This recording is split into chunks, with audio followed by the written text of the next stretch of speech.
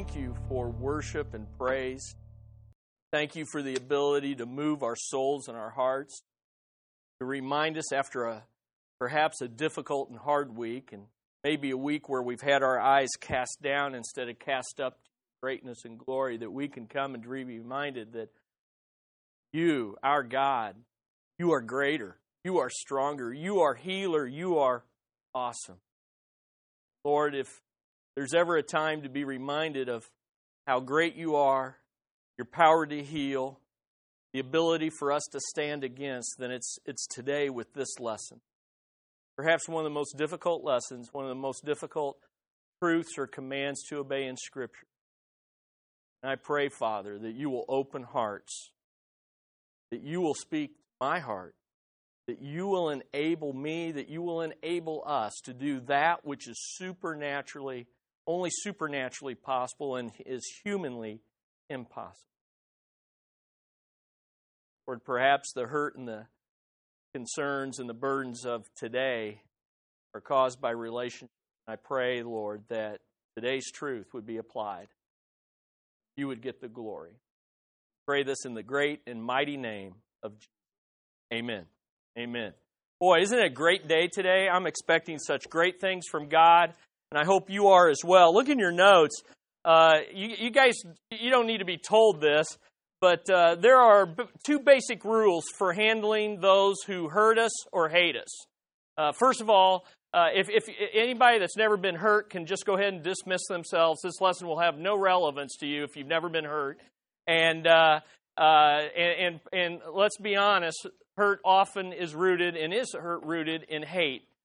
And so there's two basic rules for handling those who hurt us and hate us. And the first is there in your notes. It's the get even rule. Now, this is a rule. No one had to teach you this rule. You knew this from early on. The get even rule is this: do to others what they do to you. Do to others what they do to you. Or even better, the get even rule becomes this: do it to them before they do it to you. Now, how many, well, don't raise your hand, but how many of you live this way? How many had this written over your life? I mean, you tried to get the license plate company to put it on your license plate. Do it to them before they do it to you. Well, I want to show you a couple videos of this type of the get even rule and how it plays out even at an early age. So let's take a look at this. Vic, if you get those lights and let's take a look at this, see if you can relate.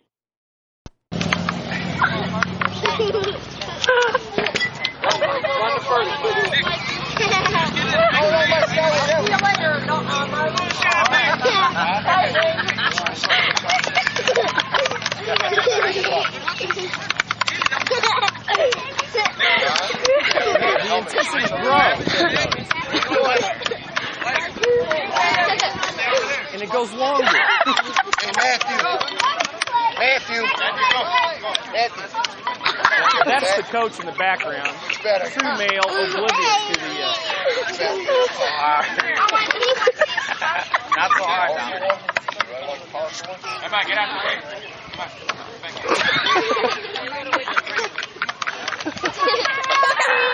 Helmet on. So you gotta stand back. Can you hear me now? Yes. Can you hear me now? Yes. Can you hear me now? This should be a commercial.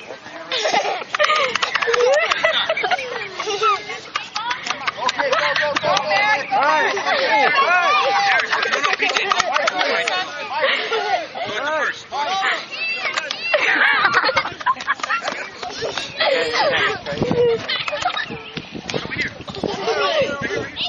Get that off you and really... Kenny, ready? You gonna bet? He asked the kid, "You want to bat? You want to bat?" Okay, now I just thought that was hilarious.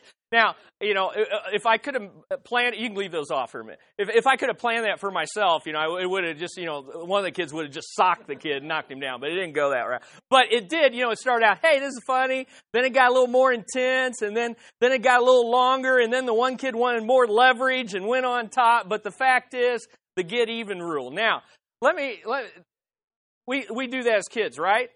He hit me. Why'd you hit him? What's the answer? He hit me. Okay, now, it happens as adults, even in the boxing ring. Now, please take very careful, watch this. Watch this. 거든요. 카렐린이라고 하는 선수의 어떤 위대한 업적이라는 부분을 생각한다면 아직까지는 그것에 좀 못 미치지 않나는 생각이 들긴 합니다. 아, 그러니까 일제라고 붙었군요. 네. 네, 그렇죠. 사실 이제 이런 일본 언론들 잠깐만요. 무슨 일입니까? 이것은 좀 경기 시작 전인데요. 지금 신경이 굉장히 날카로운 히스링을 좀 심리적으로 건드린 것 같은데요. 인사를 했나요? 입술로 인사를 했습니다. 지금도 레프리가 불러드려서요. 그 상황에서 페이스 투 페이스를 하고 있는 상황이었거든요. 얼굴 마주보고 있는데 여기에서 이 상대 선수에 대한 주의나 여러 가지 부분에 주의사항을 내는데 눈싸움을 하다 말고 갑자기 키스를 했어요. Try to kiss me. I'm sorry. 선수, I'm 제가 sorry. 갑자기 나한테 키스를 했어라고 이렇게 그 자신이 때린 I mean, 이유를 that's 이렇게 just 설명을 하고 awesome. 있는데 First of all, what's this guy thinking going up there and kissing the guy? But you know, again, the get even rule. Oh, okay, you're my enemy. Let's kiss and make up. Pow! You know, and then kind of walk around going, shrugging your shoulders, going, I don't know. Sorry, I didn't have anything to do with it. Now, if you keep applying this get even rule, then something like this can happen in your life.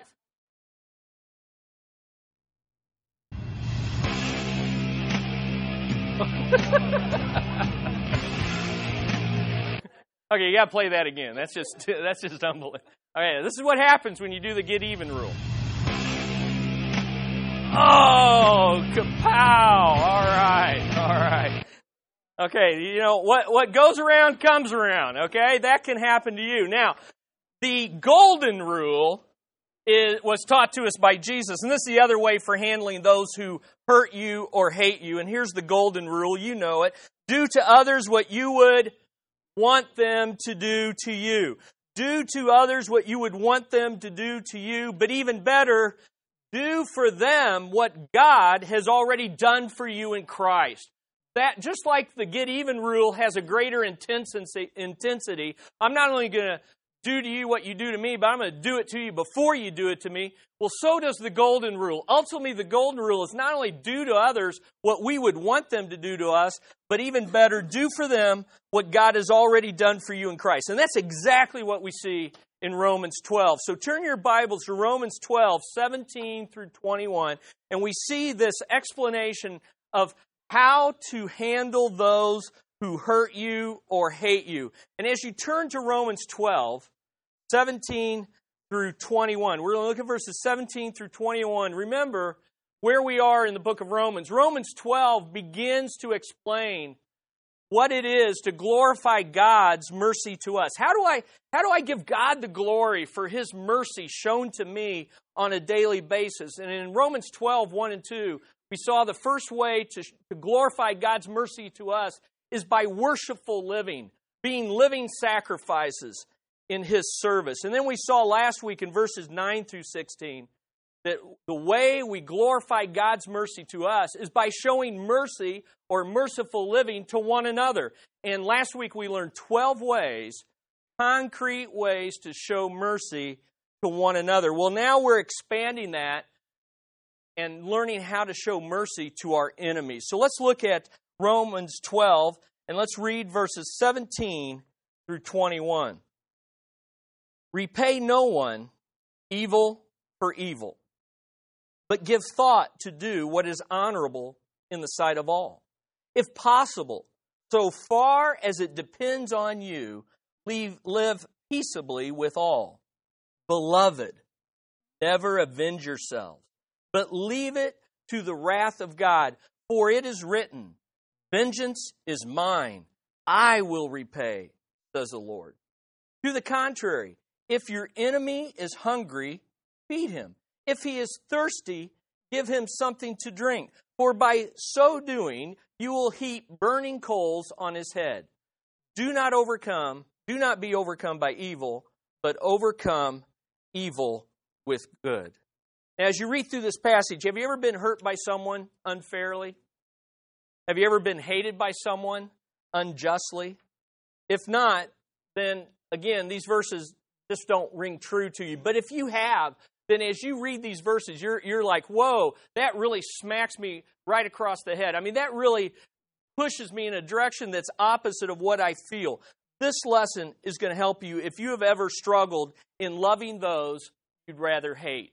If you've struggled with knowing how to do right when you've been done wrong, then this lesson is for you. Some of you are going to walk out of here this morning and your whole world is going to be transformed. You're going to find freedom and you're going to find release and you're going to finally have peace down in your soul where no one else can touch or get to, and you can't get there either. Only God can get to that. You're going to be set free. Others of you are going to hear this, and it's going to go out one ear and out the other. You're going to create barriers and defenses and reasons of why it won't work in your life, and you're going to leave here still in bondage. But the opportunity is for victory today. Let's begin. We got to put this passage into perspective. So let me give you 4 points, help you put this passage in perspective. The first is this. This passage we just read refers to being hurt or hated due to Christ-likeness, not to our own foolishness or sinfulness. Okay? If people are your enemies because you're a jerk, then the problem's, on you. Okay, this passage isn't talking about that. It's not talking about my own sin and how people have turned against me because of my sin or my foolishness. It's because of being like Christ. 1 Peter 4:14 sums up the perspective really well. If you are insulted for the name of Christ, because you're Christ-like, you are blessed, because the Spirit of glory and of God rests upon you. But let none of you suffer as a murderer or a thief or an evildoer or as a meddler. Yet if anyone suffers as a Christian, let him not be ashamed, but let him glorify God in that name. So the idea is the passage not talking about being hurt or hated. It's talking about being hurt or hated because you're like Christ. And it's not your foolishness, it's not your sinfulness, it's the foolishness and sinfulness of others towards you that is causing the hurt and is the result of the hate. It's talking about hate that comes from those whose hearts are not right with God. Second point, this passage focuses on enemies who are outsiders, but it applies to all people, even insiders. Okay? So the passage is talking about all people, believers and unbelievers. It's focused more on unbelievers. Why? Because it comes right after 9 through 16. And here's the assumption. If we're applying that among ourselves, then we shouldn't have, be hating one another, hurting one another, and we should be so much like Christ that others then resent us and come at us. But, as we saw last week, in this whole passage of 12, it goes from believers to unbelievers to believers to unbelievers. And why is that?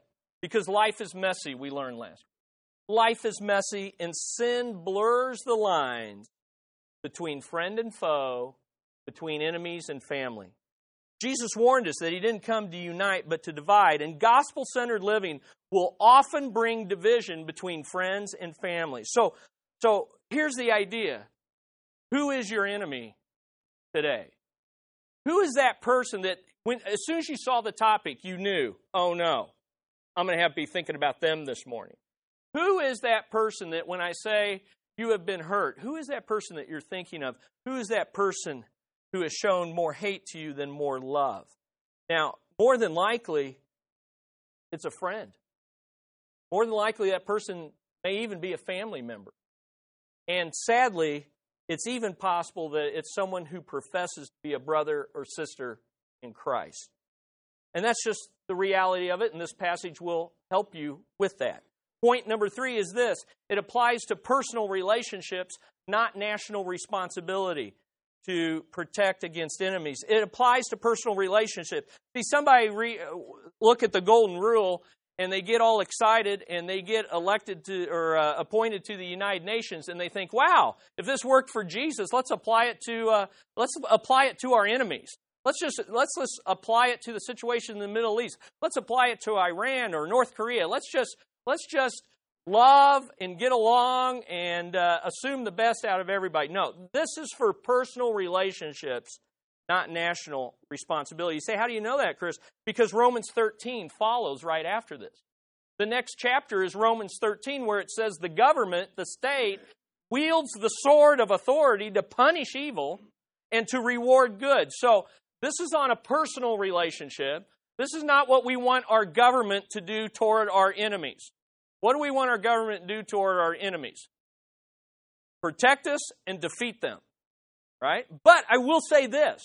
A country, a state, or a government that is influenced by the virtues of Christianity will treat their enemies, even in war and especially in defeat, with greater grace, greater forgiveness, and greater kindness. So there is a way to fight war that is just and is humane and can even glorify God. And there's, especially when there's defeat, great examples of this is Abraham Lincoln. I love reading about Abraham Lincoln. Abraham Lincoln and the way he treated the South, he refused to execute revenge. We've won. It's over. We move on. Forgiveness and kindness. Try to restore the South. And see what that got him. Then I also think of America and how we treated Japan after the war and even Germany. And we rebuilt those nations. And there are Japan, they're both. I mean, they're our allies. And so it does work, even in the national realm, but only after you've defeated them, okay? But that's not how you do it on the personal level. Point number four, to put this passage in perspective is this. It presents merciful living. It presents merciful living for those who have received God's mercy in Christ. It's not an unrealistic ideal. This is for those who have received God's mercy in Christ. Yes, God's way of handling those who hurt or hate us goes against our nature. But we have a new nature in Christ. We have the Holy Spirit. We are living sacrifices in Christ. And we are not only expected, but required to fulfill these commands. Some of the most difficult in Scripture. Because these commands, you're like, oh, these are easy, until it comes to your hurt, till it comes to your hate, till it comes to the ones who are hating you, who are hurting you. And then it's like, well, let's just kind of reevaluate this and find all sorts of loopholes. We'll talk more about that. But I want to say this. What we're about to learn is impossible for the unsaved person to apply in a manner that is pleasing and acceptable to God, in a manner that will bring glory to God. An unsaved person simply can't do it. Although, sadly, many times they come closer to it than even many professing Christians. But the reality is this. If you're a believer this morning, this is not only doable, it's required. And here's my main point. Those who delight in giving God the glory He deserves will determine to give others the mercy they don't deserve. Say that again. If we delight in giving God the glory He deserves, then we will determine this morning, I will give my enemies the mercy that they don't deserve. So let's find out how to do that this morning. How to handle those who hurt or hate us. There's a lot of ways you could outline this, a lot of cool things in this passage.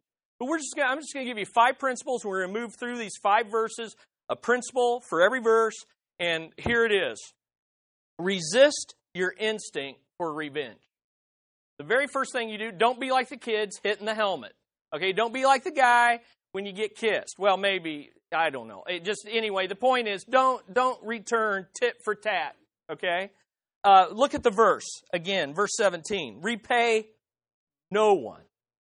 Repay no one. I don't see, there's no star in my Bible. You know, you may write one in, an asterisk that says, no one except, and then you write the name of your enemy, okay? I mean, you'll have to write it in because it's not in there. It says, repay no one evil for evil, but give thought to do what is honorable in the sight of all. 2 great principles that are shown to us here. First of all, our natural reaction is what? Our natural reaction is what when people hurt or hate us? Get even, repay evil for evil. Exactly. If someone throws something in your face, if all of a sudden, Chris, and I just took this and solid, steady. But you did blink. You did blink. You know, if somebody's going to go throw something in your face, what do? You cover. You don't think, oh, cover my face. No, you do it. It's natural. If you lose your balance and you're beginning to fall, what's the natural reaction when you begin to fall? Yeah, put out your hands in order to brace yourself. You don't have to think it. It's instinct. Well, listen, the same is true when someone hurts you unfairly or hates you unjustly. You don't have to think about it. You just immediately go into a mode of, boom! You naturally react with revenge and retaliation. We seek to hurt them, or we run from them and say, I will never be around them again, or we begin to hate them back. You see, revenge is our natural reaction. And it's amazing how many phrases, tit for tat. And then we can even as Christians, we get pious about it and we quote Scripture. An eye for an eye and a tooth for a tooth. God said it. I'll do it. Settle the score. Here's a great one. Don't get mad, get even. Do unto others before they do unto you. Payback is... No. Don't fill that one in. You know what that one is. And you know why people say it. Now, that's our natural reaction. We don't need to dwell on that. We already do that. We may be doing that right now. What is our merciful response? Notice he contrasts the natural reaction with a merciful response. What is the merciful response? Our merciful response should do what is most honorable in the sight of all people. Now, let's break that down. Look in that verse, and I'm using the ESV so you can take a look at it. It says, but give thought. Now, stop right there. That is a profound application right there. Because when the get even principle requires no thought, except when you really get even, then you do a lot of thinking about it. But it's all based on the natural reaction that has already come. You don't have to think on this. It just comes. And in fact, the more you do it in your life and the more the pattern in your life, you get better at it and quicker at it. But he says, give thought. Give thought. We are to thoughtfully respond, not impulsively react. Here's the basic thought. Rarely, when you are hurt by those who hate you, you are attacked, rarely is your first reaction the right one. Agreed? So, whatever the first reaction is, you can almost guarantee that's not God or the Holy Spirit talking to you. Unless you're just really more spiritual than me. And then you don't need this lesson, and you come up and testify how to do that. And I'm sure we can get to that response over time.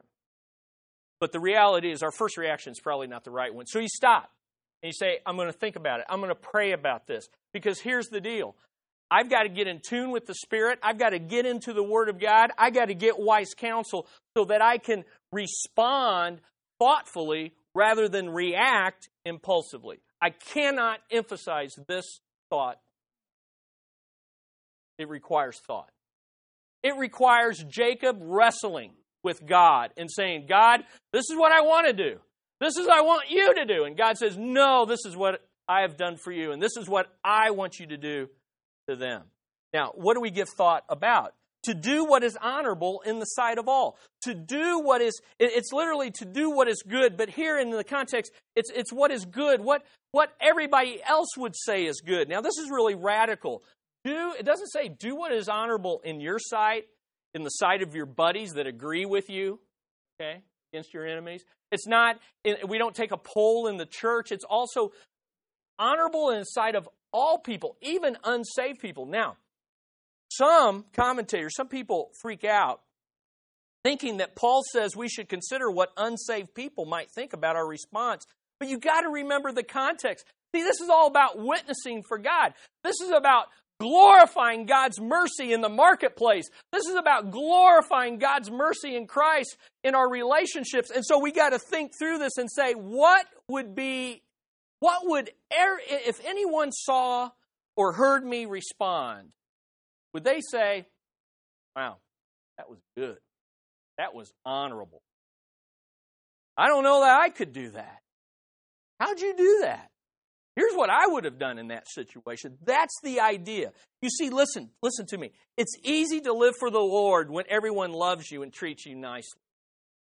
But it's hard. It is hard It is hard to live for the Lord when people are hurting you unfairly and hating you unjustly. This is when our testimony is put to the greatest test. This is when I have to say, God, I am a living sacrifice. I don't have to struggle with whether I should do this. I've already said I would do this. The struggle is you're going to have to enable me. You're going to have to give me wisdom because, to be quite honest, even if I wanted to treat them right, they're doing me so wrong, I don't know how to do it. This thing is so convoluted and crazy, I don't know which way I'm going and which way what I should do. Now, here's the question to ask. And you go before Jesus, and He helps you answer this. The Spirit will lead you. What is the most honorable way to respond to the hurt and the hate? What is the most honorable way? Let me give you some questions, and you can go to glenwoodconnection.org. You can re-listen to the lesson. I would encourage you to do that. Here's some questions. Would godly Christians view my response as glorifying God and being good for others? Could lost people misunderstand my response as being hateful or getting even? If so, I may need to reconsider that. But it's not just about what people think. What would still honor God even if others misunderstand my response? Because here's the reality. Sometimes what God wants us to do will be misunderstood by everyone, but it still honors God. See why we need God's help? Why we need to think it through, pray it through? How does this response defend my own honor more than making much of God's honor? How much am I motivated by God's honor versus my own hurt or hate? See, we can say we're doing it for God's honor, but the motivation can still be my hurt and my hate. There's a tough one. But the Word of God divides between that, the soul, and it'll show you our motives. Does my response bring greater honor to God and others rather than greater honor to myself? And here's a good one. What do wise Christians advise as being the best response? That's what you got to think through. That's what you got to pray through. That's what you got to struggle through. And then, and only then, are you ready to respond in a way that's thoughtful and honorable. Resist the instinct for revenge.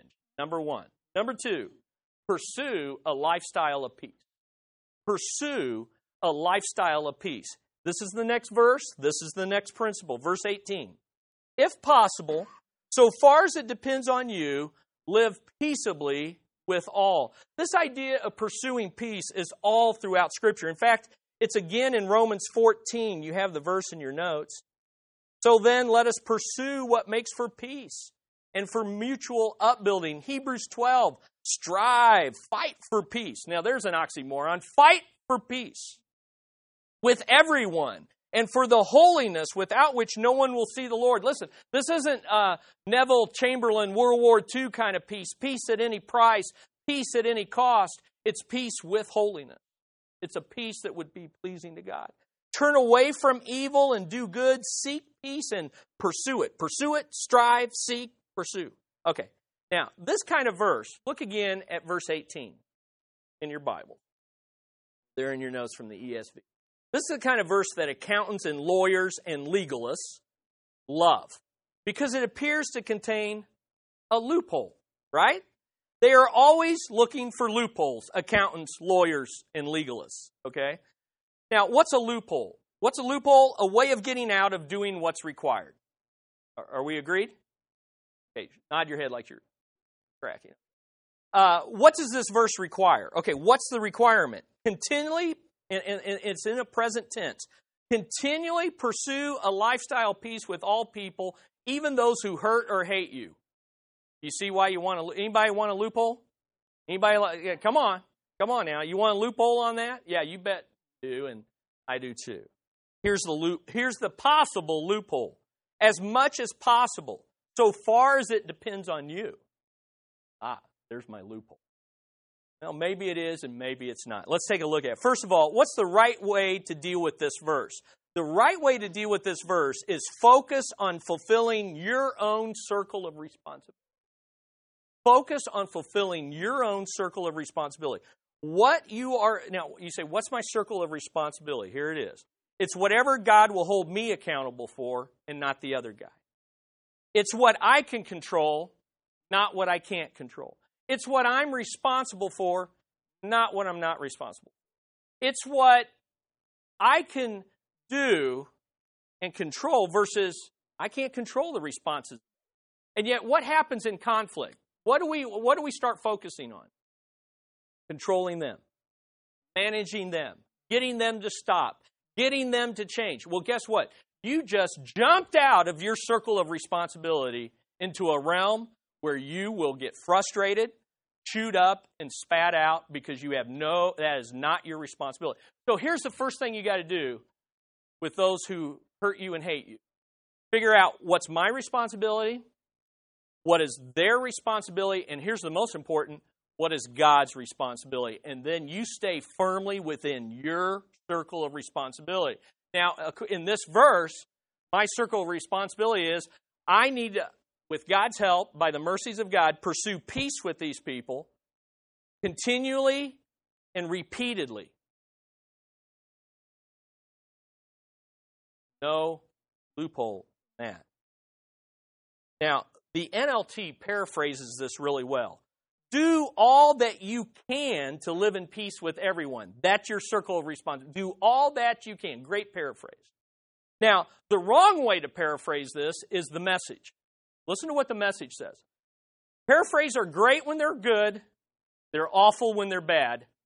And only a literal translation and a study of God's Word will help you to know the difference. That was free. Here's the Message. If you got it in you, get along with everybody. Now, with all due respect, I don't know what Gene was smoking when he paraphrased that, but if you got it in you, get along with everybody. Now, what's the loophole with that? Well, I ain't got it in me, Lord. I ain't got it in me. And what do we do with this loophole? I tried. The second you tell people to pursue someone who hurts or hates them, the first thing out of our mouths is, I've tried that. Been there, done that. Won't work. And you know what this verse says? Doing it anyway. You keep pursuing peace. So the wrong way to deal with this verse is to focus on avoiding your circle of responsibility by seeing this verse as a loophole of getting out of peace.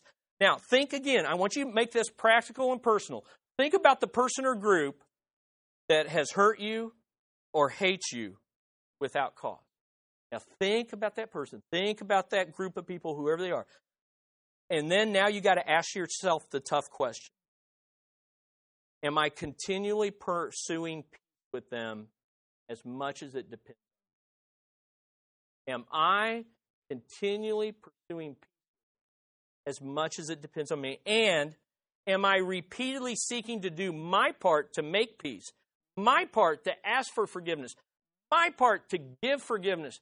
My part to reconcile if at all possible? If you can answer yes to those questions, then guess what?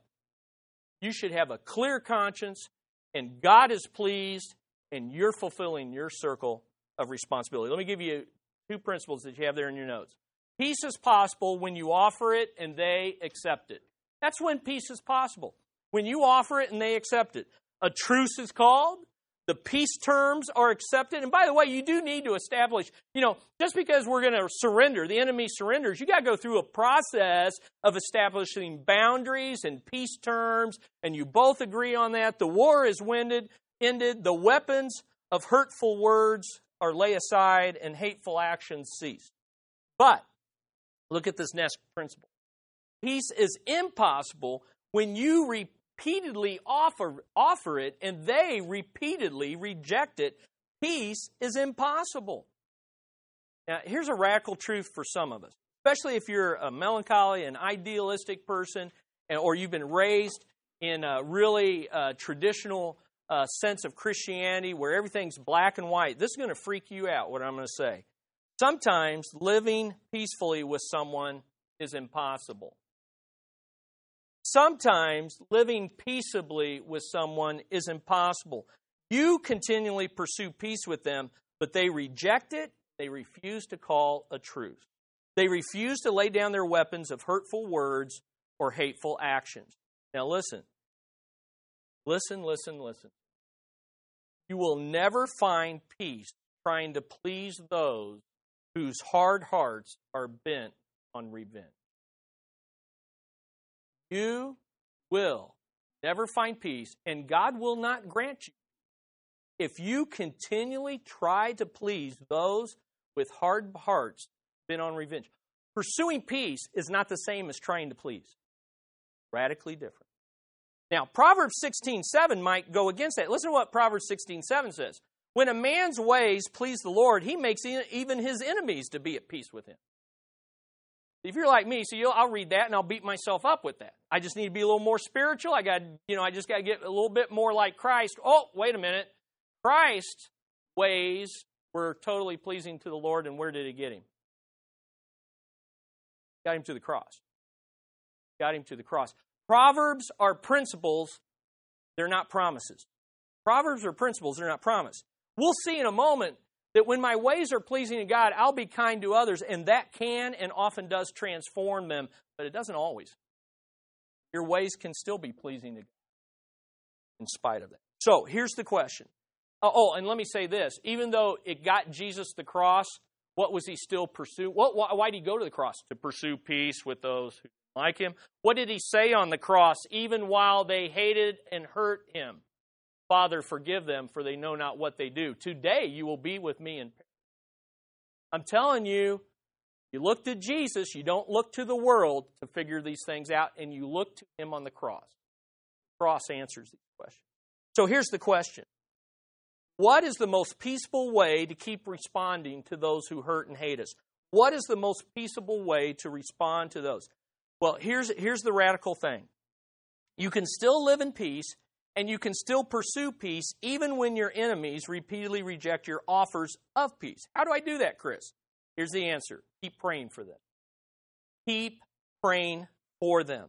And here's the beauty. We're going to move to Philippians 4. Philippians 4, 6 through 7. Do not be anxious about anything, even those who hate and hurt you. But in everything, even those who hate and hurt you, by prayer and supplication with thanksgiving, let your requests be known to God. And guess what? What'll happen? And the peace of God, which surpasses all understanding, will guard your hearts and your minds. Remember, we just said we got to be thinking Christ Jesus. I like Isaiah 26:3. You keep him in perfect peace, whose mind stayed on you because he trusts. Second way to live in peace when others reject your offer of peace is keep doing your part. Keep doing your part to pursue peace with them. Now, Philippians 4, 6, and 7 gets all the memorization time in Awanas. But Philippians 4:9 follows right after 6 and 7. Listen to 4:9. What you have learned and received and heard and seen in me, practice these things, and the God of peace will be with you. Okay, man, the Word of God is awesome. I love the Word of God because it's all right there. You want the peace of God? Pray. You want the God of peace? Put feet to prayer. Are you with me? If you want the peace of God, then pray about those who hurt and hate you. But if you want the God of peace to move with you through this problem and in spite of this problem, then you've got to put in practice Christ-likeness and the God of peace. The Bible says it's not possible to live in peace with some people, but as much as it depends on you and is possible, pursue it, and the God of peace will be with you. If you've done all you can to pursue peace, and you're still willing to do your part to make peace, and if the door of your heart is always open, calling for a truce, and always willing to end the war, then you can live in peace, knowing the God of peace is with you. Listen, don't you let Satan make you feel guilty for staying in your circle of responsibility. Don't you let Satan guilt you out of your circle of responsibility, and don't let Satan rob you of God's peace, even in the midst of hurtful, hateful relationships. Only God can do these things. So resist your instinct for revenge, pursue a lifestyle of peace, and then I love this. When you pursue a lifestyle of peace, you'll be doing your thing so you can get out of God's way. I love that. Get out of God's way. Are you with me? Like getting hot. Y'all are fanning. I'm getting hot. Turn the, Kirk, I don't think the air. Okay, the air's no. Note to Kim. Get the air.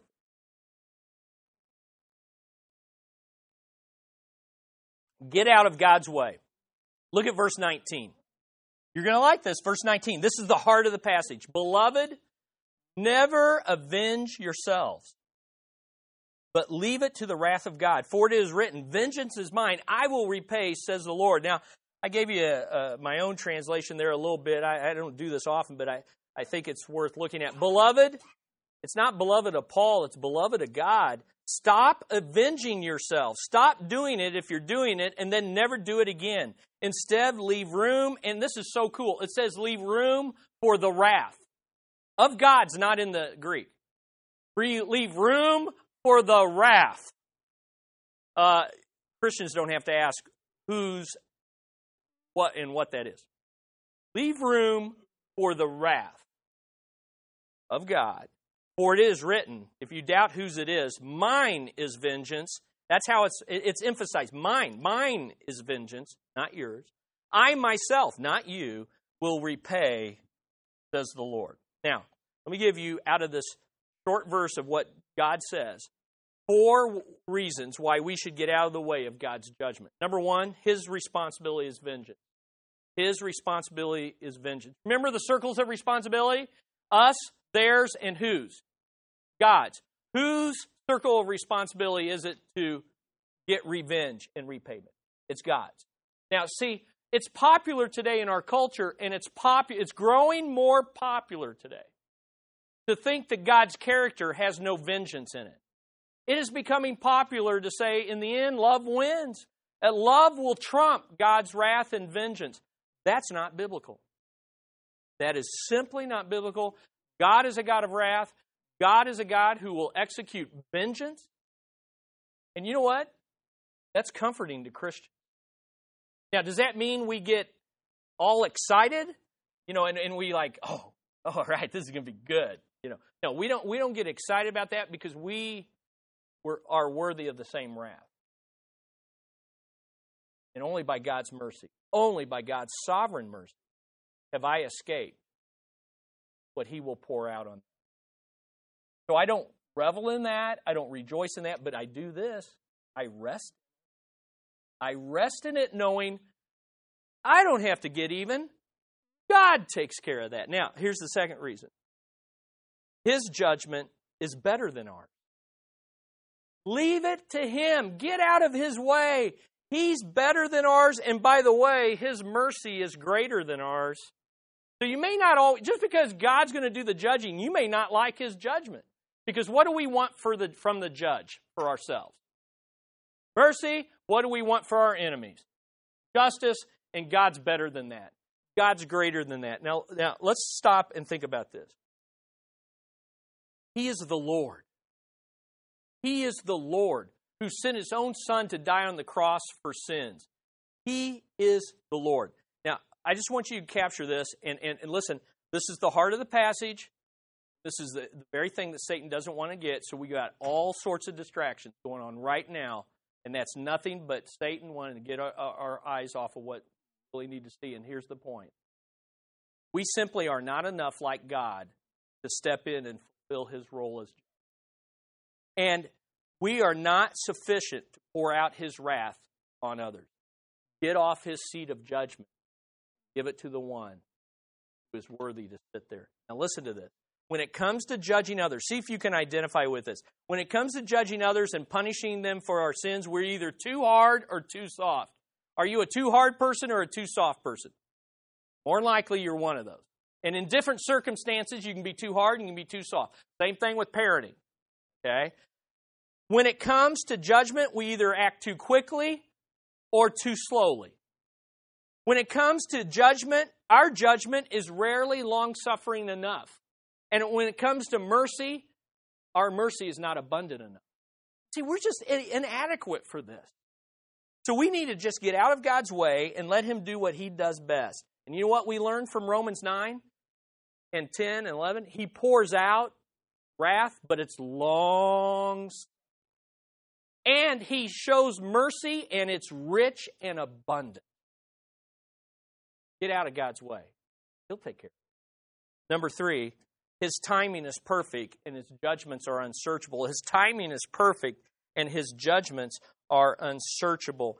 It says give room. In other words, wait patiently for it. Now, this wrath is ultimately the end-time wrath, the wrath at the final judgment. God will settle all accounts, but he does execute judgment according to Romans, even here on this earth. Let me give you 2 quick examples. Herod and Saul were persecuting the church. Herod killed James. Paul contributed to the death of Stephen. Enemies, hatred, and hurt.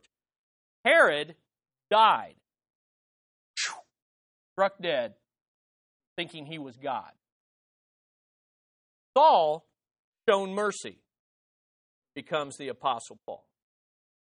How'd God decide that? Not my business. He's the judge. What did he do when he did it? Just, and he was merciful. He was long-suffering to one, and he was abundantly rich in mercy to the other. His ways are unsearchable. His timing is perfect. I'm just going to leave it to him. 4th, his love for us can be trusted. His love for us can be trusted even when we're being hurt or hated. Whoa. Whoa, whoa, whoa, whoa, whoa. This is the heart of the matter. This is the heart of the matter. Paul, first of all, was a very wise man. Second of all, was inspired by the Holy Spirit. When I say inspired, he was led to write the very words of God. Do you think it's accident that God had him write in the center of this passage, beloved, agape? Those of you who are loved with a sacrificial love that comes from God's sovereign choice of you, that comes from God's sovereign mercy on you, you are loved. Don't listen to your enemies. Don't listen to the hurt. Don't listen to the hate. Listen to me. You are loved. Look to the cross. You are loved. Renew your mind. Don't be conformed to this world, but with the renewing of your mind, you are loved. And listen, his love can be trusted even when we're being hurt or hated. We'll end today. That's as far as we're going to get today. Let me end with a commentator, a quote here. And I don't like just reading out of commentaries. Good, they're good. When they can say it better than I can, they minister to my heart, I want them to minister.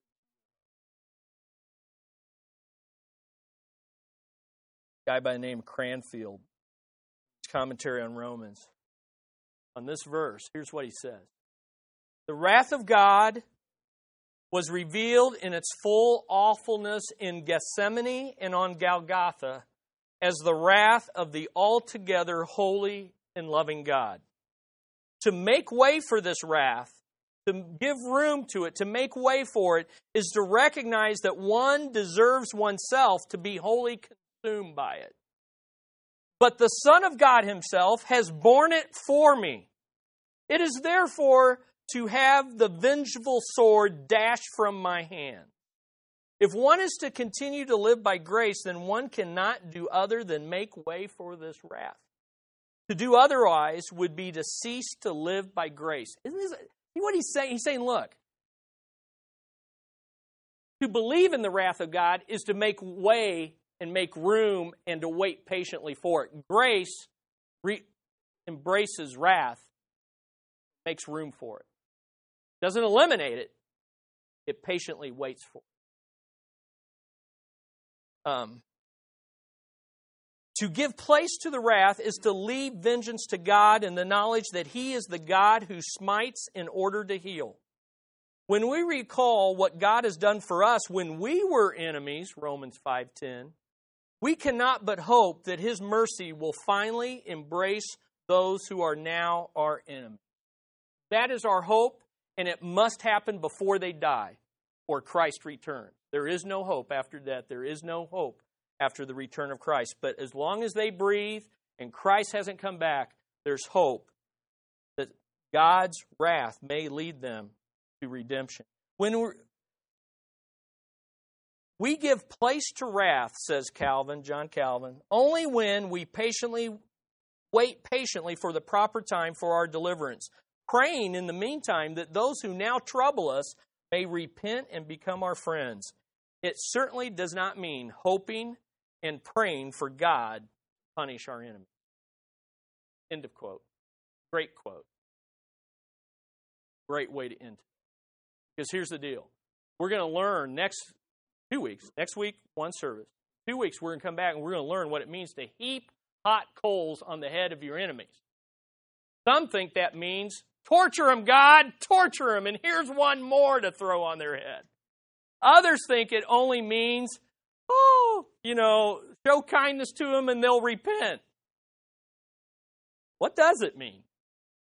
Come back next week and find that. Today, I know this. We've learned 3 principles of the 5. And I think it's sufficient for us to dwell on this week. Here's what I want you to do. Here's what I want you to do. Think about that person, that group of people, probably a friend, maybe a family member, possibly even someone who professes to know Christ, and ask yourself, am I getting even? Or am I living by the golden rule? And am I doing these 3 things that we've learned today? Am I rejecting the natural instinct? Am I pursuing a lifestyle of peace that's within my circle of responsibility? As I wait and give room for God's responsibility, I get out of His way and leave the judging and the judgment to Him. Isn't that good? Good stuff. By the mercies of God, we can live it out, even with those who hurt and hate us. Let's pray. Father, we come, and I am glad for the owner's manual of life. I am glad that you revealed your word, that even in the hardest of circumstances, I have a roadmap. I have your grace, I have your spirit, I have your love by which I can do natural. I can break the pattern in my heart. I can yield to the Spirit, new heart that you've given to me. I can look to the cross and get courage. I can look to the cross, die to self, pick up my cross, and I can follow you, loving my enemy. I pray for each person here, wherever they're at, that we would apply the truth in our relationship. Then, Lord, we give you glory because it's your mercy to us that motivates and enables us to show mercy to us. And I pray your abundant mercy. In Jesus' name, amen.